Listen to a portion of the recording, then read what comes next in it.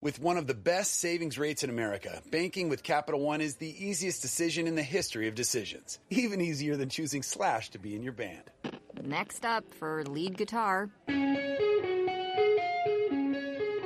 You're in. Cool. Yep, even easier than that. And with no fees or minimums on checking and savings accounts, is it even a decision? That's banking reimagined. What's in your wallet? Terms apply. See CapitalOne.com/bank for details. Capital One N.A. member FDIC. Welcome to Happy, Sad, Confused. This week, a true legend, Warren Beatty, 1 hour with the iconic actor, filmmaker, and activist. I'm Josh Horowitz. With me, as always, Hi. is Sammy. You knew your cues so well. Hi. Because I started gesturing to you frantically. frantically. You had your hand an inch from my face. No, it was like 6 inches at least. Yeah, I exaggerated. Thanks for tuning in, as always, guys, to the podcast. We're going to get to Warren Beatty in a second. I do want to mention, just because everybody's talking about it, and it's very much like on my mind and everybody's mind, this is our first podcast post-election. And this is not a political podcast. That being said, I think a lot of me comes through the conversations. So it's fair to say that for the next 4 years, you're going to hear my thoughts on the presidency and the fact that we're dealing with a president that I don't have much faith in, and I certainly didn't vote for. And it's an upsetting time for a lot of people. That being said, some of you listeners may support him.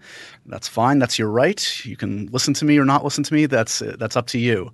I would say that, like a lot of people, in the last week or so, I've been vacillating between great despair and anger and pockets of hope and enthusiasm. I think one of the positives I'm taking out of this experience is I've always been a somewhat political person, I consider myself a liberal, but this election and these events have kind of like energized me. And I certainly for myself feel it incumbent upon me to use whatever powers I have for good, and that means shouting from the rooftops when I see things that don't make sense, appointments that don't make sense, hateful figures like Steve Bannon, who is potentially part of the White House, who runs just mind-boggling. So I mean, all I'll say is it's again, you all are welcome to this podcast, but if you are frustrated, if you are not supportive of this president, I mean, he's our president. I'm not denying him that, but I think it's incumbent on all of us to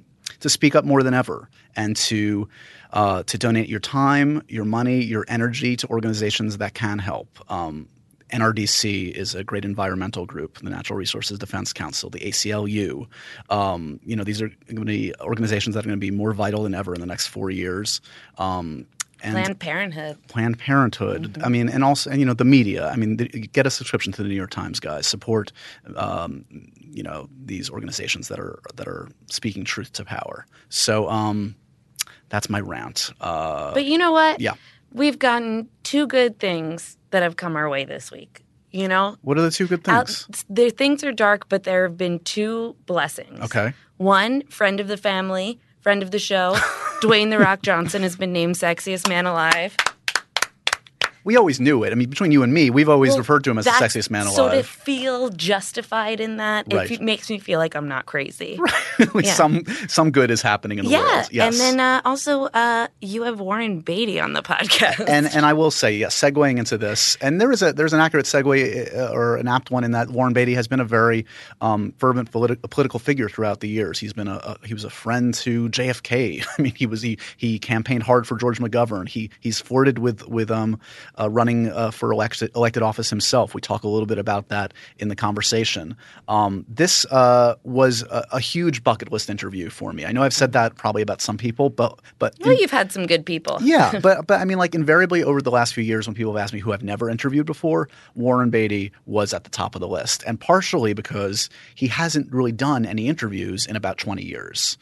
He's back in the public eye because he's returned to filmmaking with his first film since Bulworth way back when. And it's called Rules Don't Apply, and it opens next week, and it stars him as Howard Hughes, and it stars Lily Collins and Alden Ehrenreich, and it's kind of a dramedy set in the waning days of the Hollywood studio system, and as the sexual revolution is about to get going. It's kind of like the conflict of those two worlds, and it's funny, it's dramatic, it's got an amazing ensemble, and it's well worth your time. I would heartily recommend it. As for Warren Beatty himself, This guy is a fascinating character. He kind of is one of those like figures like a Muhammad Ali or something that stands for the 20th century. He walks in the room and like, what's it like? Well, I mean, he's a mass of contradictions. This is a consummate talker with more stories than anybody on the planet. Yet he is a near recluse and has, as I said, hasn't talked publicly for nearly 20 years. He's a family man, has been married for 25 years to Annette Bening and has 4 kids and is very proud of them. Yet is like notoriously like the most famous like Lothario in Hollywood history. He's like has leading man looks, but he like likes to play the buffoon in movies. Like he's a very intelligent guy. He's a challenging interview for some and at times for me in that he weighs his words very carefully. He knows they have power. He knows they can be taken out of context. He's been in the game. But he's also perfectly polite, perfectly sweet, and never – if he doesn't want to answer a question, he'll simply say, I don't know or whatever and just move on. So this was a fun challenge for me, and we really cover a ton in this conversation. Of course, rules don't apply. His beginnings, being directed by Elia Kazan and through Bonnie and Clyde, and then into the many films, frankly, that he's turned down over the years. Did you know he was offered The Godfather? No. And Kill Bill? No. Boogie Nights? So I mean, I wish he took them. Yeah, I know. Kind of me too. I mean, they all worked out well, but and he talks very candidly about why he didn't take any of those films. And Superman too. Superman, the original Superman, he was offered. So yeah, a lot of crazy stories. This was a true pleasure and an honor to have Warren Beatty on. Check out Rules Don't Apply when it opens next week. This doesn't happen very often, so I'm very privileged that he came by to chat. Enjoy a full-throated hour. You got an hour of Warren Beatty coming at you guys. Real deal. I hope you enjoy it, and we'll see you next week with someone. Now we have to live up to Warren Beatty. Sorry. Oh, God. This is the last one. Episode. Bye, guys. We're done. No, we'll be back. Enjoy.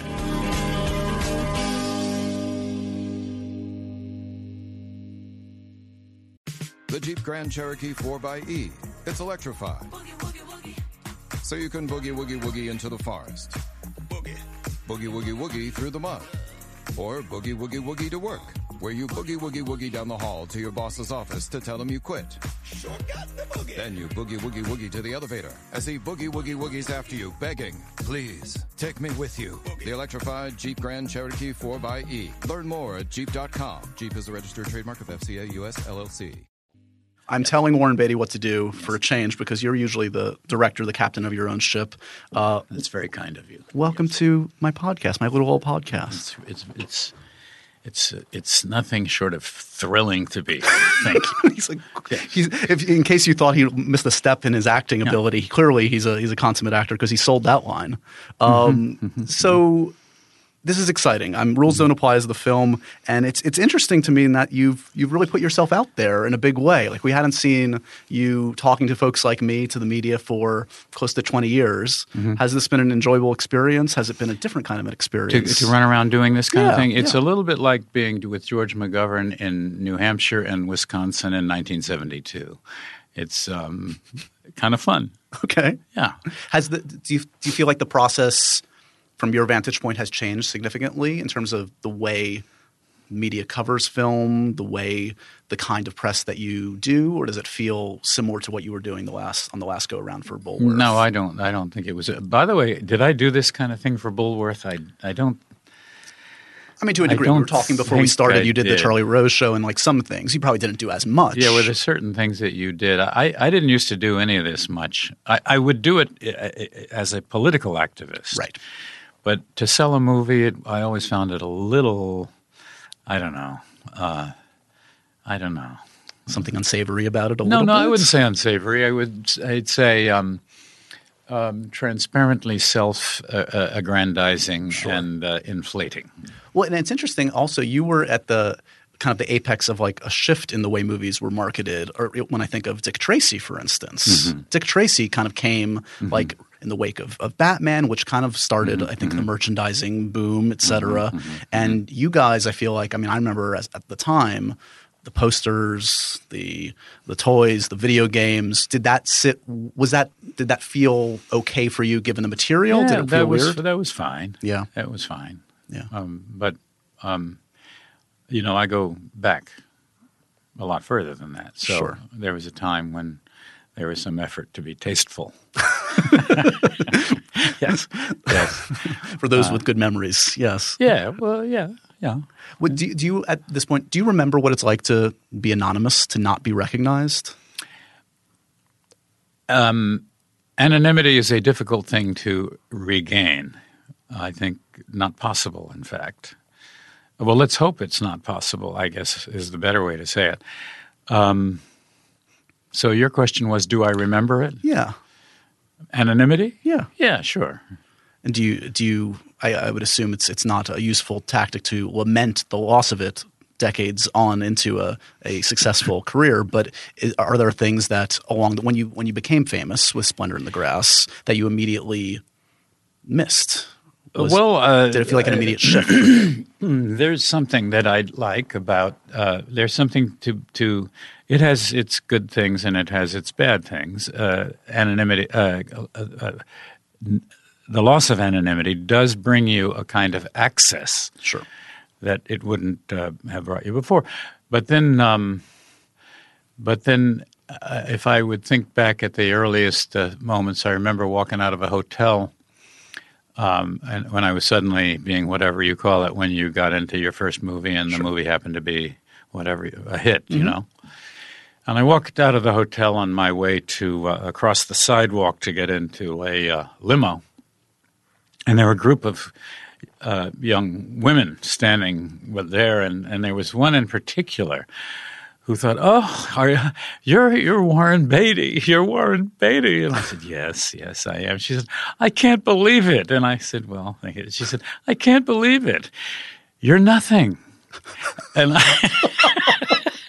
wow. And I thought, okay, I was 22 or something like that. It was a kind of a learning moment, you know? 5 seconds of bliss, it didn't affect me too negatively. I got into the car and I thought, oh, I get it. This is mixed. And that's But it does, as I said, give you access. Yes, which is a great gift. Yeah. So I've taken the opportunity when I knew I was going to talk to you to rewatch many, if not most, of your films, which has been a distinct treat. Are you a reflective person? Do you ever, if one of your films is on TV, do you? I think you're saying, am I a narcissistic person? Well, I'm trying to start off in a nice way, but sure. Yeah. I would say that I'm in the norm. Okay. Yeah. Okay. So one of the films that I rewatched recently that I loved at the time and I still love to this date is Ishtar. I couldn't agree with you more. Ishtar it's a very funny movie which had a very, very strange the company that financed Ishtar changed hands exactly at that moment, and there was a wish to make the previous management look bad. Right. And that's rather than dwell on it, I'll just leave it at that. But it's a movie. You know, Elaine May is as good as they come, and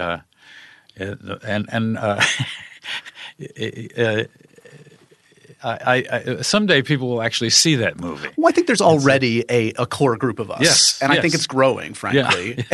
Hopefully, like a virus. Yes. And I think like the first act of that film, for instance, I would say is as good as any comedy that I love. Like especially before you guys go off on your adventure, the rest is good too. I like, but I think you and Dustin and your and this is a recurring theme I think throughout your career, your willingness to look like an idiot, yes. is fantastic. Thank you. Do you?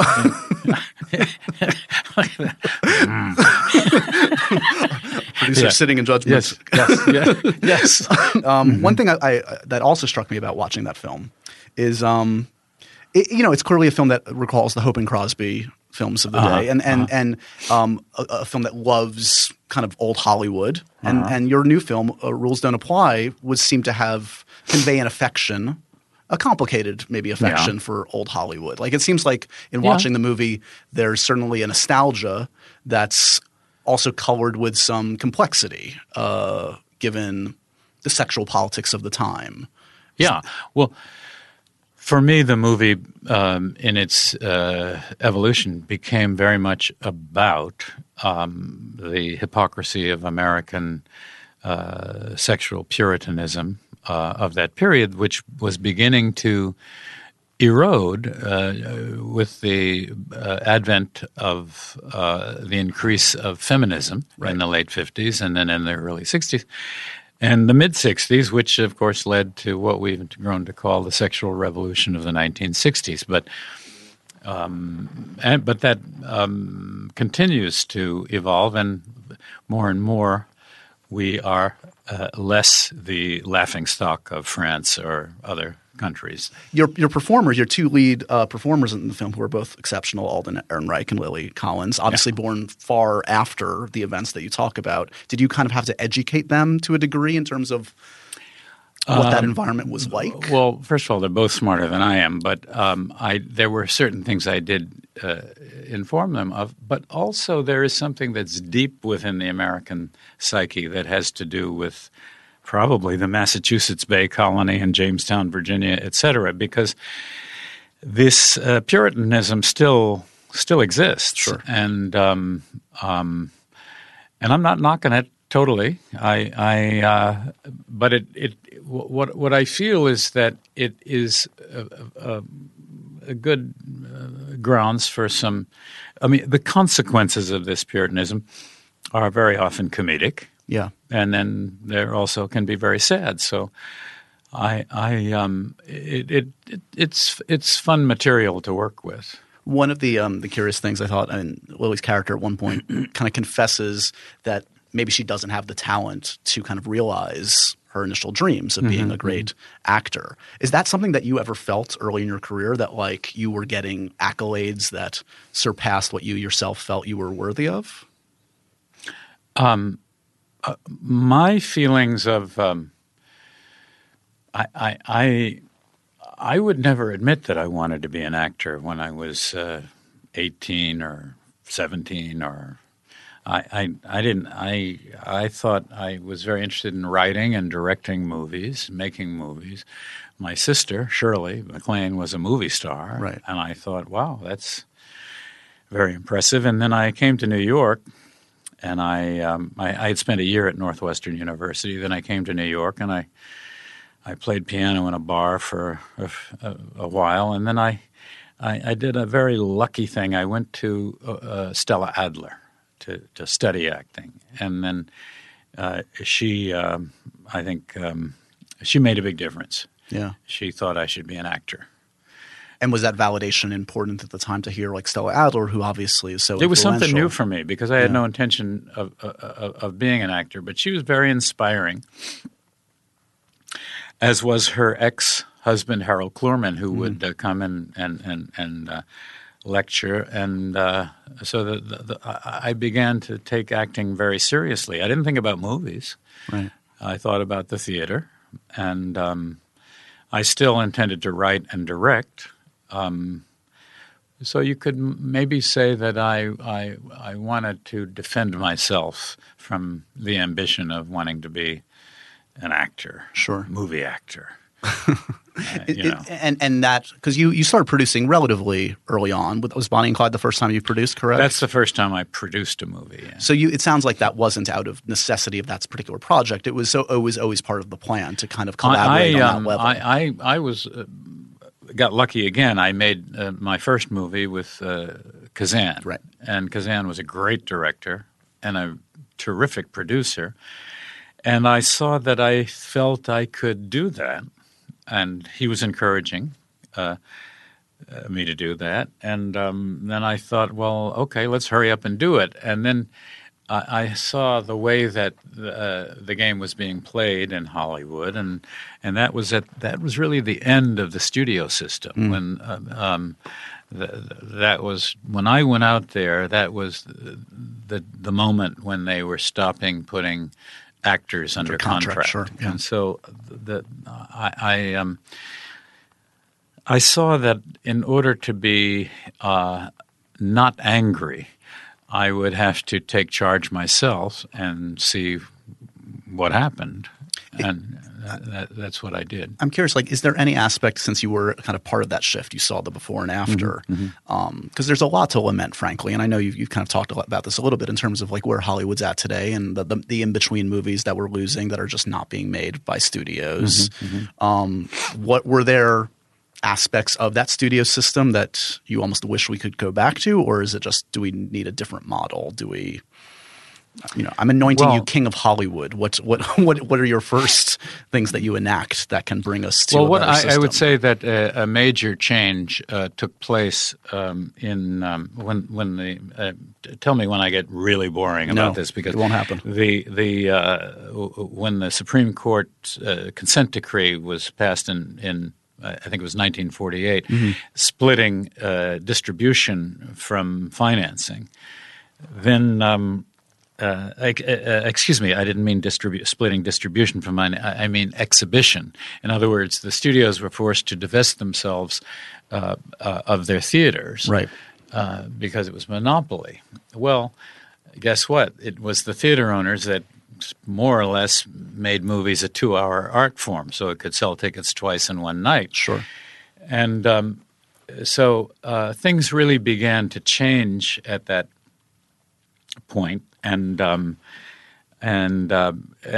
we didn't know about the effects of what television would bring about. This is, before I came into it, but so now. What has changed very much is that I would think just people's lifestyles have changed.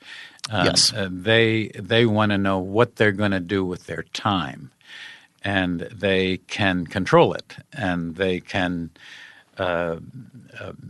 they want a guarantee of how they're going to spend the time, whether it's whatever pizza they want, right, or whatever burger that they want. They want to know what they're going to get. And I call those burgers and those pizzas sequels. Exactly. Yeah. I mean, what we're seeing in the multiplex, it's comfort food, basically. You know what you're going to get if you're going to be foolish enough to leave the house. Yeah. And so I think that has changed the content of movies. And I think that the content of movies will not be as predictable when there is some arrangement made that we can see the movie immediately in both places, both at home and in the theater. Because I think the most overriding factor of our life today is the brevity of all let's put it this way, the brevity of our attention span. Yes. So we're aware of something for a week or 2 weeks, and then it's old news. Well, yeah, I mean, you'll get to apply to the films. Films used to run in theaters for months at a time, and it's a 2 or 3 week window, it feels like. Yeah, so this has changed gradually over the years. The first movie that I produced, which was Bonnie and Clyde, was it took the good example of that was Time magazine that panned the hell out of the movie, feeling it was immoral to mix comedy and violence that way. It panned it so badly that it even criticized the size of the dollar bills that were used in one scene. It was absolutely vicious. That was in the middle of August, and then the picture kind of then the young critics kind of didn't feel that way, and then in Europe they loved it, and then so it was August and September and October and November, and then in December, Time magazine, as one example, put the movie on its cover and said it had changed, movie making and stuff. That wouldn't happen today. If it happened, it would happen in a week or two. Right. The cycle is just so accelerated. It's insane. And I don't know that the human brain is any faster now than it was then. Some might argue it's slower. Well, let us say that with the lessening of the attention span, there is there's not the depth that used to exist regarding certain subjects. You're listening to Happy, Sad, Confused. We'll be right back after this.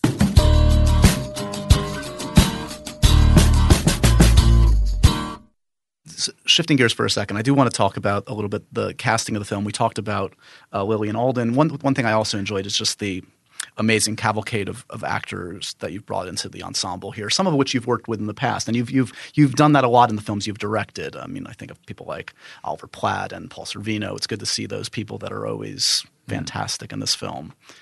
Just curious, did you approach someone like Nicholson, who obviously is a on friend? This movie? Yeah. No, but I've worked with Jack, and he's one of the great actors. But actors are everything to me.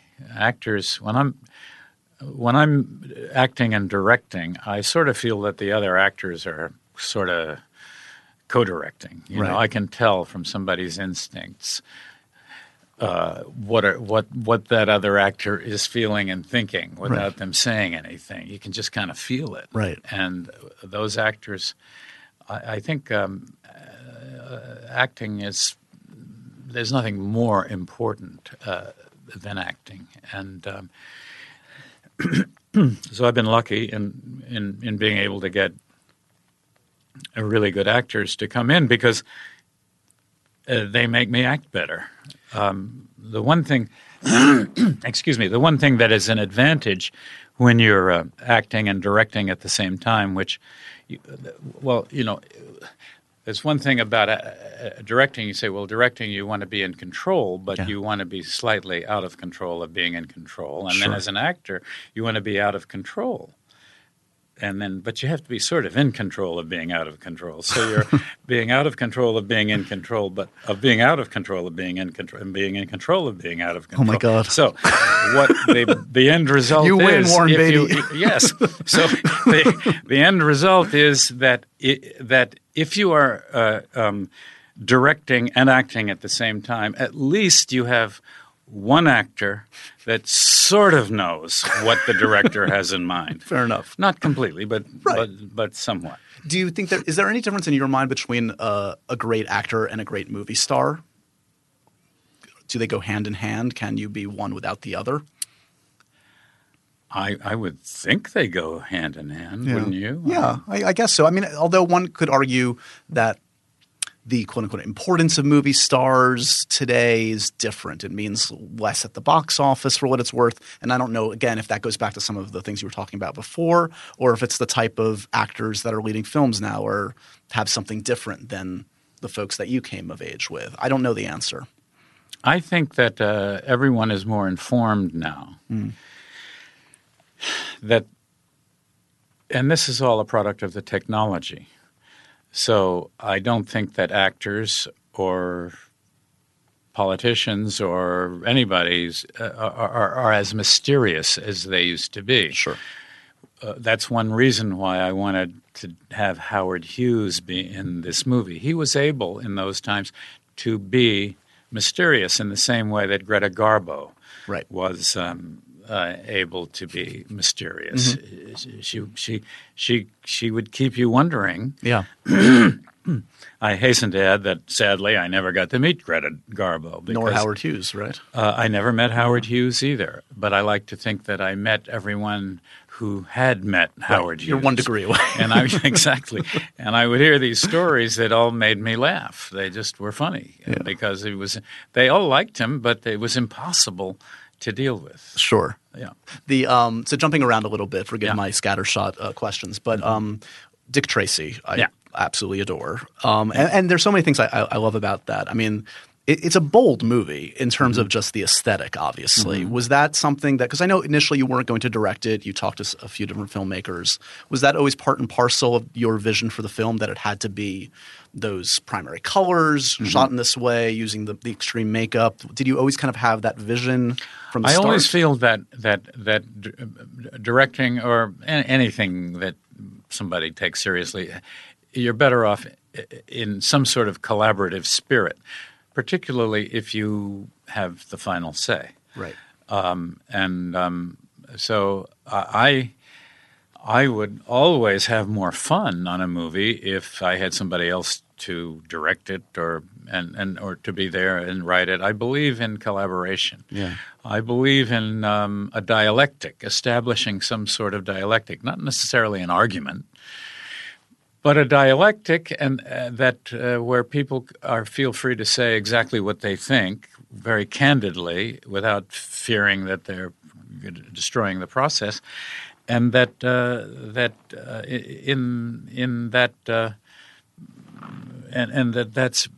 very productive to be able to. But it of course is more enjoyable if you have the final say. Yes. But I do think it's important. It's important to have more than two people in that dialectic, Right. Because it shouldn't become an ad hominem contest of, well, who's smarter, you or me, Right.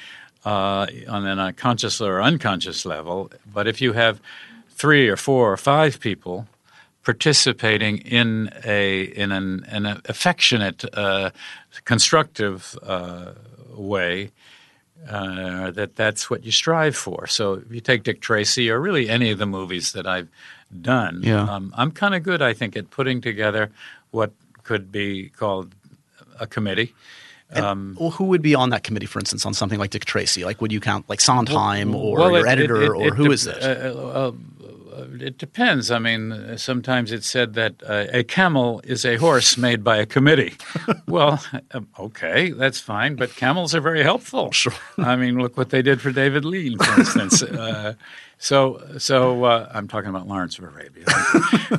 So my feeling is that the more well, if you take Dick Tracy, I had Vittorio Storaro as a cinematographer. I had Dick Silbert. I had Milena Canonero. I had Stephen Sondheim, and very, very good actors. Very good actors. I think that.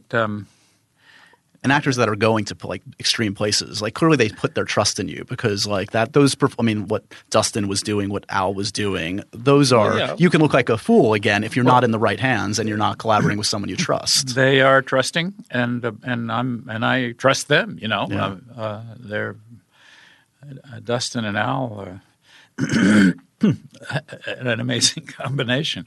Yeah. Is it true that you still want to do another Dick Tracy film? I always have something in the back of my mind that helps me avoid actually going to work, and I have some thoughts about, and that's one of them. Okay. Now, would you play Dick Tracy again, or would you let someone else have their crack at it? I will not respond to your offensive question. Why is that offensive? I'm just curious. No, I'm not. It's not offensive. You're curious, and here's my answer. Totally, here's my answer to most questions. Okay. Okay. It's 3 words. I don't know.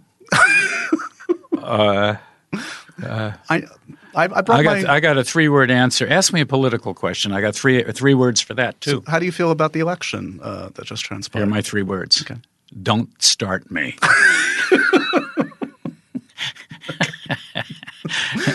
Yeah. You can be you're a delight, but you can also be a challenge for someone like me. That's keeping me on my toes. It's good. I like it. Good. So I watched Bugsy last night. Really? I did. I truly did. My wife hadn't seen it, and it was very enjoyable to let her see it and to see. I honestly think it's maybe my favorite of your performances. Really?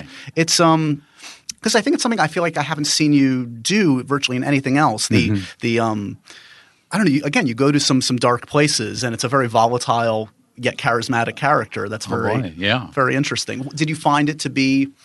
Again, you were in the hands of Barry Levinson, so you had a great director to work opposite. A great screenplay by James Toback. I'm just curious, like, what was exciting for you at that time was it exciting to not have to direct it and to let someone else? Well, it's just more fun. Yeah. It's more fun if you got guys like Barry and Jimmy and then what was that woman's name that played that other part? Annette. Has she done anything lately? I remember very well. Yeah. I mean, that's a great a group of people. Yeah.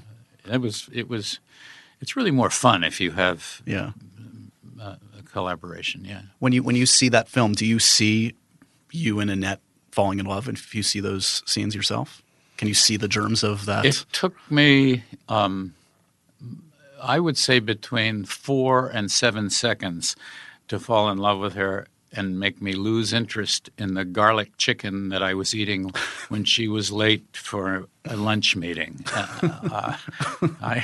I can be very decisive sometimes. Yeah. In my own head, I would never have said that to – although I did indicate it slightly to her. How was it indicated?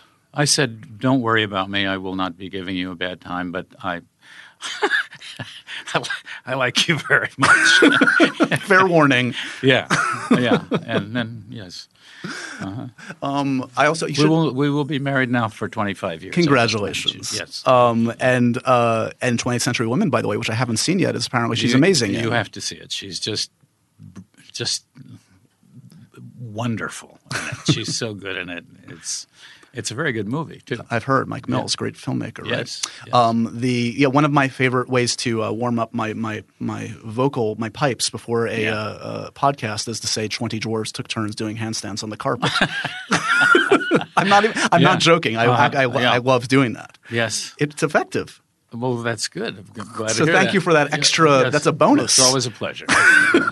Was that something that Bugsy actually did? We had in the back of our mind for you when we made the movie, and it was 25 years later. It's finally you thank us. Finally, it's just, the Oscar nominations were fine, but a guy on a podcast 25 years later means much more. Yes. Can we run through?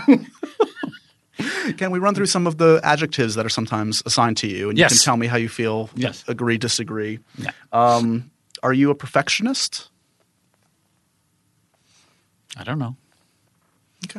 I don't know at what degree of obsessive compulsivity you get to be called a perfectionist. Okay. Would Annette call you a perfectionist? Would your Ask friends? her. Okay. Hopefully she'll be on the podcast. I will. Yeah. Are you going to do it? I hopefully will. Yeah. Put in a good word, please. Yes, I will. Yeah. Obsessive? Again, it's on the scale. I don't know how to. I don't know. Okay. I guess I would qualify somewhat on that.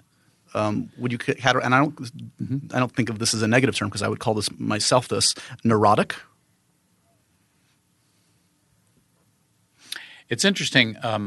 I guess I want to say yes to that because it can't be misinterpreted as being self-aggrandizing. Therefore, I might sound more wonderful.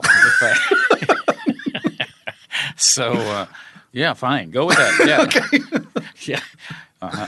Why have you been so notoriously hard to pin down for films in terms of I know you've been living a great life. You've been raising children in recent years. Yeah. I'm not even talking about the last 15 years. I'm talking about throughout your career. Yeah.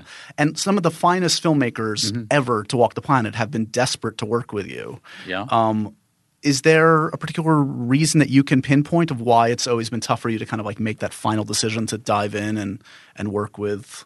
I mean, I could rattle off the 15 names that supposedly have wanted to work with.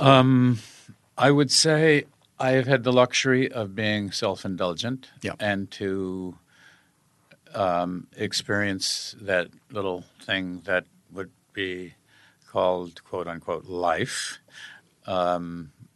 I've been. I have to knock on wood again. We'll bring in some wood for I you. can find any. There's wood in there somewhere. Somewhere. It feels woody. I feel that I've been lucky to work basically when I felt very motivated to work. Right. I've taken a couple of paydays, but not very often. But as you can see, I haven't made a lot of movies. Probably fewer than anybody who's been around. In fact, somebody told me yesterday that I've been making movies longer than anyone who's still making movies. Clint was doing television when he started. But, so I don't know. I would say that the question is about obsessiveness. Well, we moved off that. I guess it was just getting you to, like, for instance, like I always think of Kill Bill, which is a film that I love that Tarantino did, and David Carradine did an excellent job. Yes, I think he was amazing in it.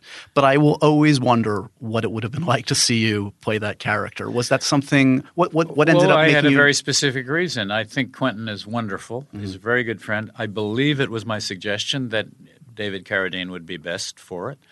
But I didn't want to leave my kids. I have 4 kids that I like to say are like 4 small Eastern European countries, and I send ambassadors and try to get a text answered, etc.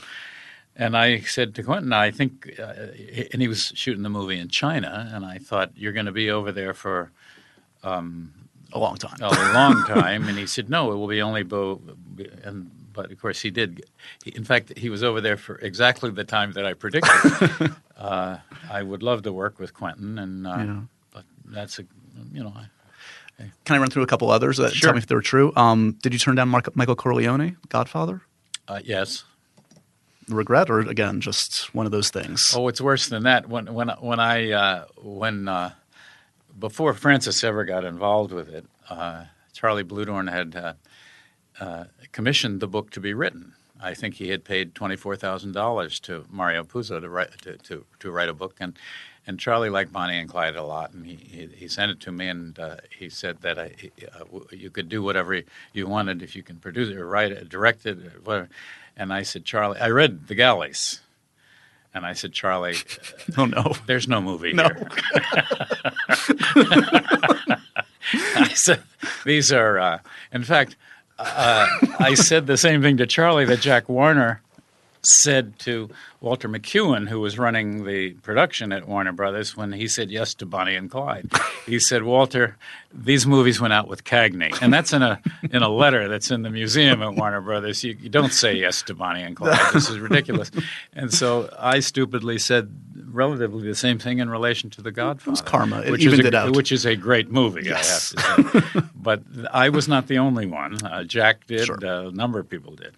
Boogie Nights, P.T. Anderson, did you flirt with that part? I felt that I didn't want to do a movie about porn when I was having these kids, and that's probably a snobby.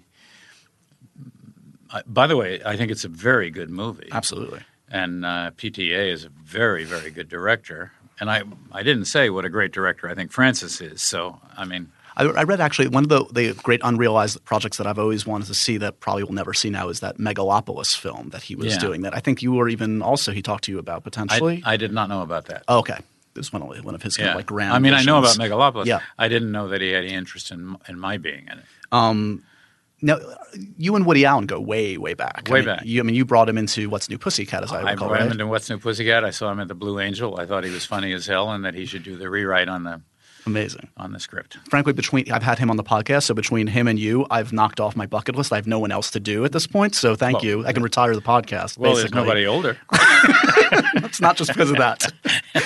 Now, correct, there's some conjecture that you guys had a falling out or something, that you're not on good terms. Who, me and Woody? Yeah. No. Okay. No. Good. That's good to hear. No, I would not call us close, but I have tremendous respect for him, and we had a falling out of that movie. We both fell out of that movie, and it caused both of us to become what may be called control freaks. Probably for the best, because in a way, he had written a much better script that was finally done, and I, thinking they couldn't do it without me, walked away from it, and they made it with other people immediately. Yeah. Yes. Yeah.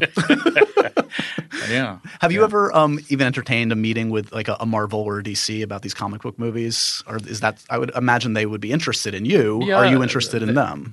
I think it's not in poor taste for me to say that I believe they came to me first with Superman, and I thought it was – I didn't think they were going to actually make a movie of Superman. Yeah. To be fair, back at that time, like it was a television show, and they said, no, they're going to really spend some money on this. And I said, well, I think this is kind of ridiculous. And no, you got to think about it. You got to think about it.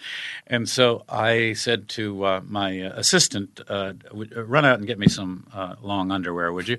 And she said, what are you talking about? I said, just get me some long underwear. And she said, well, why? I said, don't ask why. So she brings back the long underwear, and I take off my pants. I put on the long, not in front of her, by the way. And I take off my pants, and I put on the long underwear. I open the bathroom mirror, the full-length mirror, and I went to the telephone. I said, look, just forget about Superman. It ain't going to happen.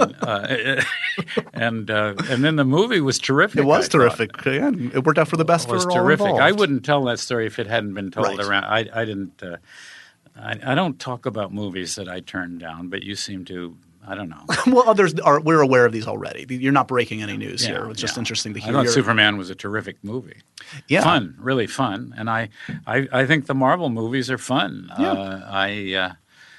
They're fun. Have you had final cut from the beginning from Heaven Can Wait on all the films you've directed? Yes. That's been important, I would imagine. I mean, that's something where I've always had final cut, but I never exercise it. Really? With the people who were silly enough to have put up the money. I shouldn't say silly. Generous enough or misguided enough or trusting enough or whatever. Attach a positive word to what I've just described. That if they to say, look, I have a final cut, but if you have a change you want to see, then and you're willing to talk about it at length, sure, I'll probably make the change. Yeah. So that's what a good guy I am.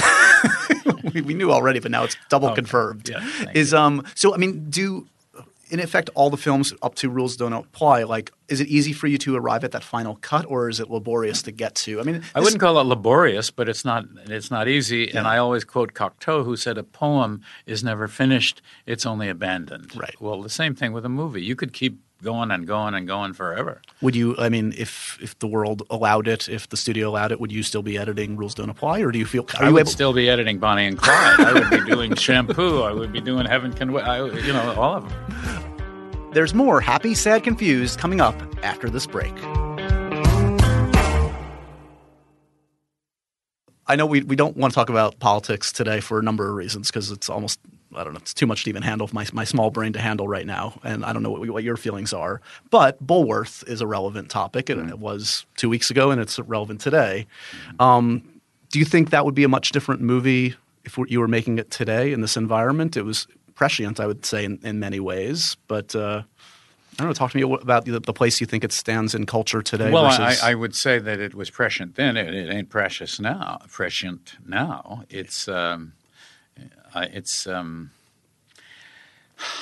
I think that here's what I believe, that we are living in an era that we have not yet fully adjusted to the technology that we have been graced with or saddled with. Right. And that we are living in a cacophony of screaming voices that conceal what I think are the voices of wisdom that need to be heard. And I think I think sometimes of Oliver Wendell Holmes, who said, yeah, we have the First Amendment, but we cannot falsely yell fire in a crowded theater. Well, I'm not so sure that applies anymore. Yeah. I think you can yell anything, anywhere, at any time, and it loses its currency quickly. That it goes into, if it is a falsity, it will remain in the internet and into our this technology that we are trying to understand, and that we have to be very, very careful, and that we have to accept that we don't know what the consequences of this are. I mean, I think you could – I mean, I would even argue that we're as of last week, we see what the consequences are. I mean, we saw these kind of echo chambers, this kind of like post-factual world where you can sort of just make up your own stuff without accountability. And well, you can. We're at a point where you can say anything, and then you can take it back, right? And I think often now of Ronald Reagan, who was in an unusual way. We were very good friends, right? And he was a lot of fun. I was always, a liberal Democrat. He was always a conservative. He was not always a conservative Republican. Right. At one time, he had been a Democrat. But he was a lot of fun to talk to, and he was unpretentious, and he was what I would call a good actor. And he had invited me to bring Reds to the White House, which I did, and it's a 3.5-hour movie with a communist hero. And at intermission, by the way, the last movie made with an intermission, we were standing outside, and he said to me that haunts me something. He said, I don't, and he was not trying to be funny at all. He said, I don't see how anybody could be president today without being an actor. And he wasn't joking. And I think that has become this ability to interest people immediately and spontaneously has become more and more prevalent, and I think it can be dangerous. Yeah. And the ability just to be spontaneous, and I'm not referring to any individual really, can be very dangerous. And he said something else at that same. We're standing having a drink. I think it was coffee, by the way, at this intermission before we went back in. And he said, today it seems like there's no business but show business. And that seems more true than ever now. That hit home. And as I see what's happening, I have to say, well, we should all be very calm and just wait and see what happens. Let's not outsmart ourselves. Let's not be premature. How close did you ever come for running for office? Did you ever seriously consider it?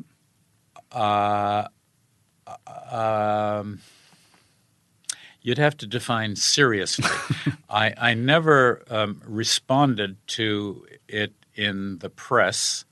I never responded when they were kicking it around publicly, and a lot of this happened, of course, after Bulworth, and also in relation to I've been politically active back to both Jack and Bobby Kennedy. Yeah. So you were friends with Jack Kennedy, weren't you? Yeah. But I don't know that I was ever generous enough to seriously consider running for public office. Yeah. Or if I was seriously considering, I wouldn't tell anybody.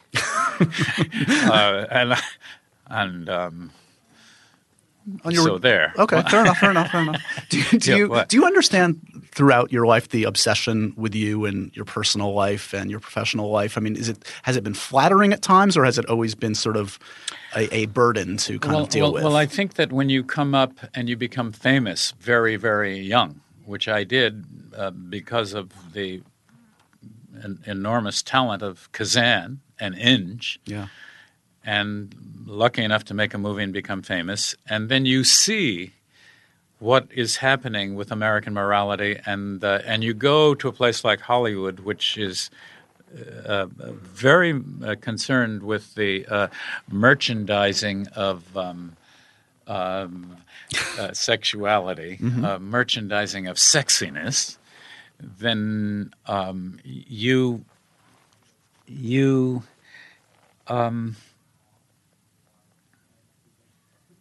let's put it this way. I didn't avoid marriage. I avoided divorce. Right. Because what I saw happening was everybody getting divorced. Well,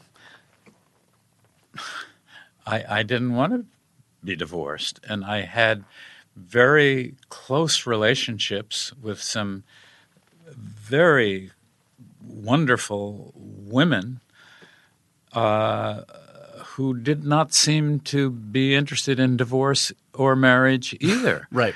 And then the stories get kicked around. But if you wait until you're 54 to get married, that's a lot of time to be famous and to be rumored about with this thing or that thing. And the other thing that is, I think, more and more prevalent now is this thing called invented memory. I think that we all do it to some extent or another. I try like hell to avoid it. Just natural embellishments and the embellishments of of different relationships and relationships that didn't happen at all. And I've read a lot of this, about me, and I think, how interesting. Would anyone think that this would be conceivable? Yeah. Would it be possible? And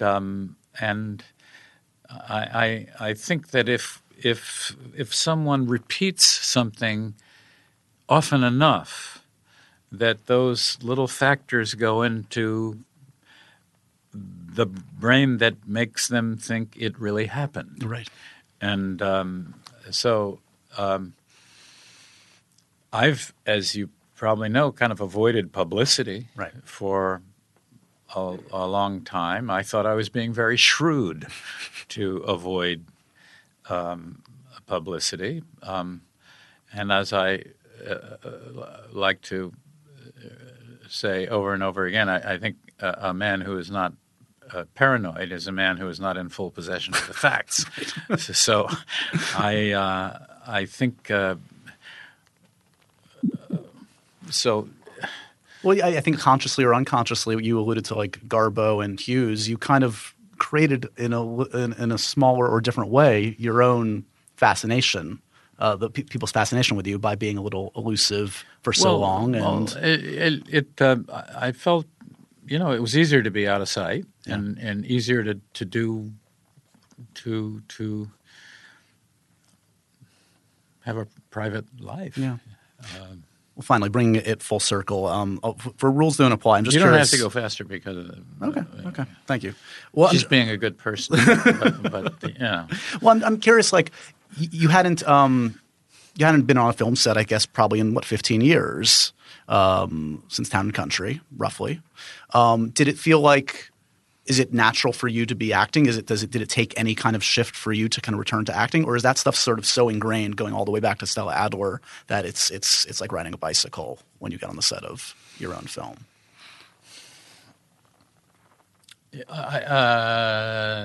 Go with the bicycle. Yeah, yeah. It's not work. I mean, it's work, but it's not right. I mean, acting is doing. Could you teach anyone to act, you think? Can anyone be an actor? I think you could make that case. Yeah. Now, can anyone be a good actor? Right. That's another. Yeah. I don't know about that. What did you see in Lily and/or Alden that excited you? Because you talked to a great number of actors, as I understand it, over the years of the development of this. I saw people who were terribly attractive, the right age for what happens in this movie. Yeah, that they are both very intelligent, very ethical. Both articulate, both with a genuine humility, which I think is a really necessary thing, and they're funny.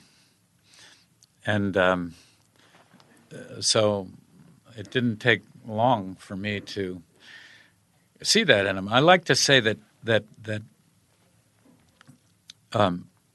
character in drama is plot. And so you'd have to say, particularly in a movie, that casting is character. Yeah. So then casting becomes plot in some ways. Sure. So you see, oh, okay, now this person is going to play this part and that person is going to play that part. Then how does this all kind of work together? And that's where the fun is. Yeah. Is to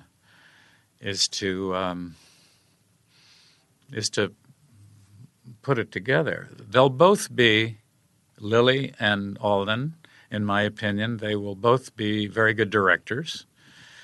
There will be the future for the female in directing is unlimited, both as directing and producing. Yeah. And writing. Well, Lily, I mean, I've talked to her many times over the years. She comes out of like a journalistic background, I know, early on. And Alden, I think, was a film school student. Yeah. And hey, the proof's in the pudding. He's the new Han Solo. Curly, we all see Yes, that. I mean, yes. he was amazing in the Coen Brothers movie. He stole the scenes in that one. Absolutely, yeah. It strikes me like in reading about you and hearing you talk today, I mean, you're somebody that likes to, as you say, exchange ideas and to kind of like debate in a constructive way and to come to a good point. Like, can you do that on a film set when time is money? Or is that a place where the conversations have to stop? Or do you create an environment and a schedule that allows for those you have to be able to do that on a film set. But you have to create circumstances in which you can actually do that, and then other things are going on while you do it. Sure. Can't have everybody sitting around for a day. And George Stevens Sr., who was very kind to me when I went to Hollywood, used to say, making a movie is like going to war. You know, you got to get the troops set up, and then you go and you do it. And so much of it does depend on planning of time and then allowing enough time to be out of control, allowing enough time to be improvisational, right, or at least to be experimental in not doing it exactly the way you had planned, but to be open to doing it because he or she comes up with a better thought to try. Is that why? Because I mean, again, I've been reading about, for instance, Reds. Like some of your actors, Diane and Gene Hackman, talked about. Like, I don't know if it was that on that film in particular, or generally on all your films, you did a lot of takes at times on that one. At times, yeah. And is that just sort of, again, hey, this is? I mean, I've heard Fincher talk about this, where like, you know, this is for perpetuity. This is for we're here to make it as great as can be. Yeah. We might as well keep going until we feel like we get it right. That's true. With the advent of digital, you can do it more now. You don't have to wait for the reloading. So if an actor has lost it used to be with film, if they lost the impetus, the momentum while you were reloading, and then it took a while to come back. So we don't have to worry about that as much. Film has other advantages, but digital is very good. But the objective there is to be thoroughly enough planned to know what are the things that it is mandatory to have done to so that in the midst of that there can be a freedom to go against it or to change it, and the actors and it's sort of contagious, right? If you're in a good situation. The way I found Gene Hackman, for instance, we were doing a movie together, and I didn't think I was doing very well, and suddenly there's this guy showed up. He had never done a movie before that I knew of. Yeah. No, it was not Bonnie and Clyde. I thought that was his film debut. No, he was in Lilith, a movie that I made with Robert Rawson, and he had a very small part in which he was playing the husband of a former girlfriend of my characters, you know. And suddenly I'm really good in a scene, and I think, oh, it's because of this guy. I need to bring him to the next one. He was making me good in the scene, and that happened. So I couldn't do Bonnie and Clyde without him. Of course. I thought he has to be in Bonnie and Clyde because I'll be better, and not only he'll be great, I'll be better. And by the way, that very much applies to Lily and Alden in Rules Don't Apply. It was interesting. Alden, Ehrenreich,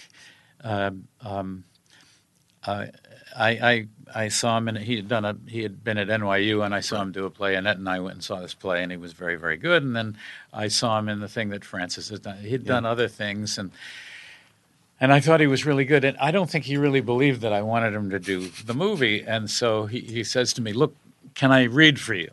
And I said, "You don't have to read for me. Please, I want to read for you." I said, "Alden, please forget it. You don't have to read." And then the next time I saw him, "I want to read for you. I can't." I say, "Alden, you don't have to read." And then, so finally, he did this a bunch of times. I said, "Okay, come on up to the house and read if you want to." And then you saw the movie, yes. And then that scene at the dock, and that which we did actually in one take. That was all the way. Yeah. And so we're reading that scene, and suddenly, now I've written the scene, and I'm thinking, oh. Wait a minute, there's things in this scene that I hadn't seen. It's better, yeah. And then he says, "Can we do it again?" I said, "Yes." And so we did it again, and we went through it, and I thought, oh, this is good. And then we did it again, and then I thought, oh, I've written a good scene here. and then there's he did a fourth time, a fifth time, and then around the sixth time we did it, I realized that I was reading for him. And I got the part, And amazing. So another actor can really it makes all the difference in the world. And just to look, have you met Lily Collins? Yes, yeah. Well, then you know what I'm talking about. Fantastic. I mean, it's not to mention Matthew Broderick, who's the funniest man in the world, or Alec Baldwin, who is maybe also the funniest man in the world, or Oliver Platt, who is also the funniest guy. And then Dabney Coleman and Candy Bergen, and there's that woman, that woman, that Annette Bening. She doesn't need more publicity. Come on. Yeah, I mean, this is the best thing that has ever occurred in my existence, and there you have it. You have a second publicity tour to do just to get the good word out on her behalf, to help her out. We need to get her an Oscar for. She's so good in that movie, 20th Century Women. Oh, it's a good movie. It's fun. I've heard. Yeah. Well, I don't want to take up too much of your time because I know you. Why don't you take up much of my time? If you want to keep talking, I'm here I got nothing else to do. No, I don't believe that. Well, tell me this. Do you think I'm very sad? I feel like we're never going to see Gene Hackman act again. Do you talk to Gene at all? When you mentioned him? I do, yeah. I think Gene. Does he like his life? Yes. Yeah. Yes, I think he's interested in life. Okay, so I That's can't argue with that. Makes him a great actor. I guess he's interested in life. And what about Jack? Same thing with Jack. Yeah. It's you guys and your happy lives. We need more. We need you to be a little less happy and more needy. Well, I'm trying to be. I'm trying to be unhappy. I'm trying to bring you down so you act more for us. Yes. Okay. All right. Well, it's been a true honor to have you here today. Honestly, it's been a pleasure to talk to you and to hear these wonderful stories. And I wish you the best of luck on this film. Rules Don't Apply. Everybody should check it out. And thank you so much for your time today, Warren. Thank you very much. I enjoyed it. And so ends another edition of Happy, Sad, Confused. Remember to review, rate, and subscribe to this show on iTunes or wherever you get your podcasts. I'm a big podcast person. I'm Daisy Ridley, and I definitely wasn't pressured to do this by Josh. This episode of Happy, Sad, Confused was produced by Michael Catano, James T. Green, Mukta Mohan, and Kasia Mihailovich for the MTV Podcast Network, with additional engineering by Little Everywhere. You can subscribe to this and all of our other shows on iTunes, Stitcher, Google Play, Spotify, or wherever else you find your favorite podcasts.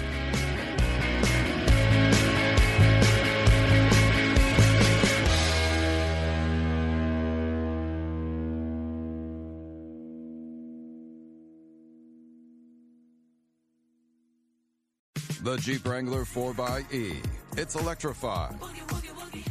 So you can boogie woogie woogie up a mountain, over creeks, or boogie woogie woogie through a desert, where you get bit by a pit viper. So you boogie woogie woogie back to camp and ask your friends if they'll suck the snake venom out. When they say no, you boogie woogie woogie to the nearest hospital for a dose of anti-venom and boogie woogie woogie your way to a full recovery. The electrified Jeep Wrangler 4xE. Learn more at Jeep.com. Jeep is a registered trademark of FCA US LLC.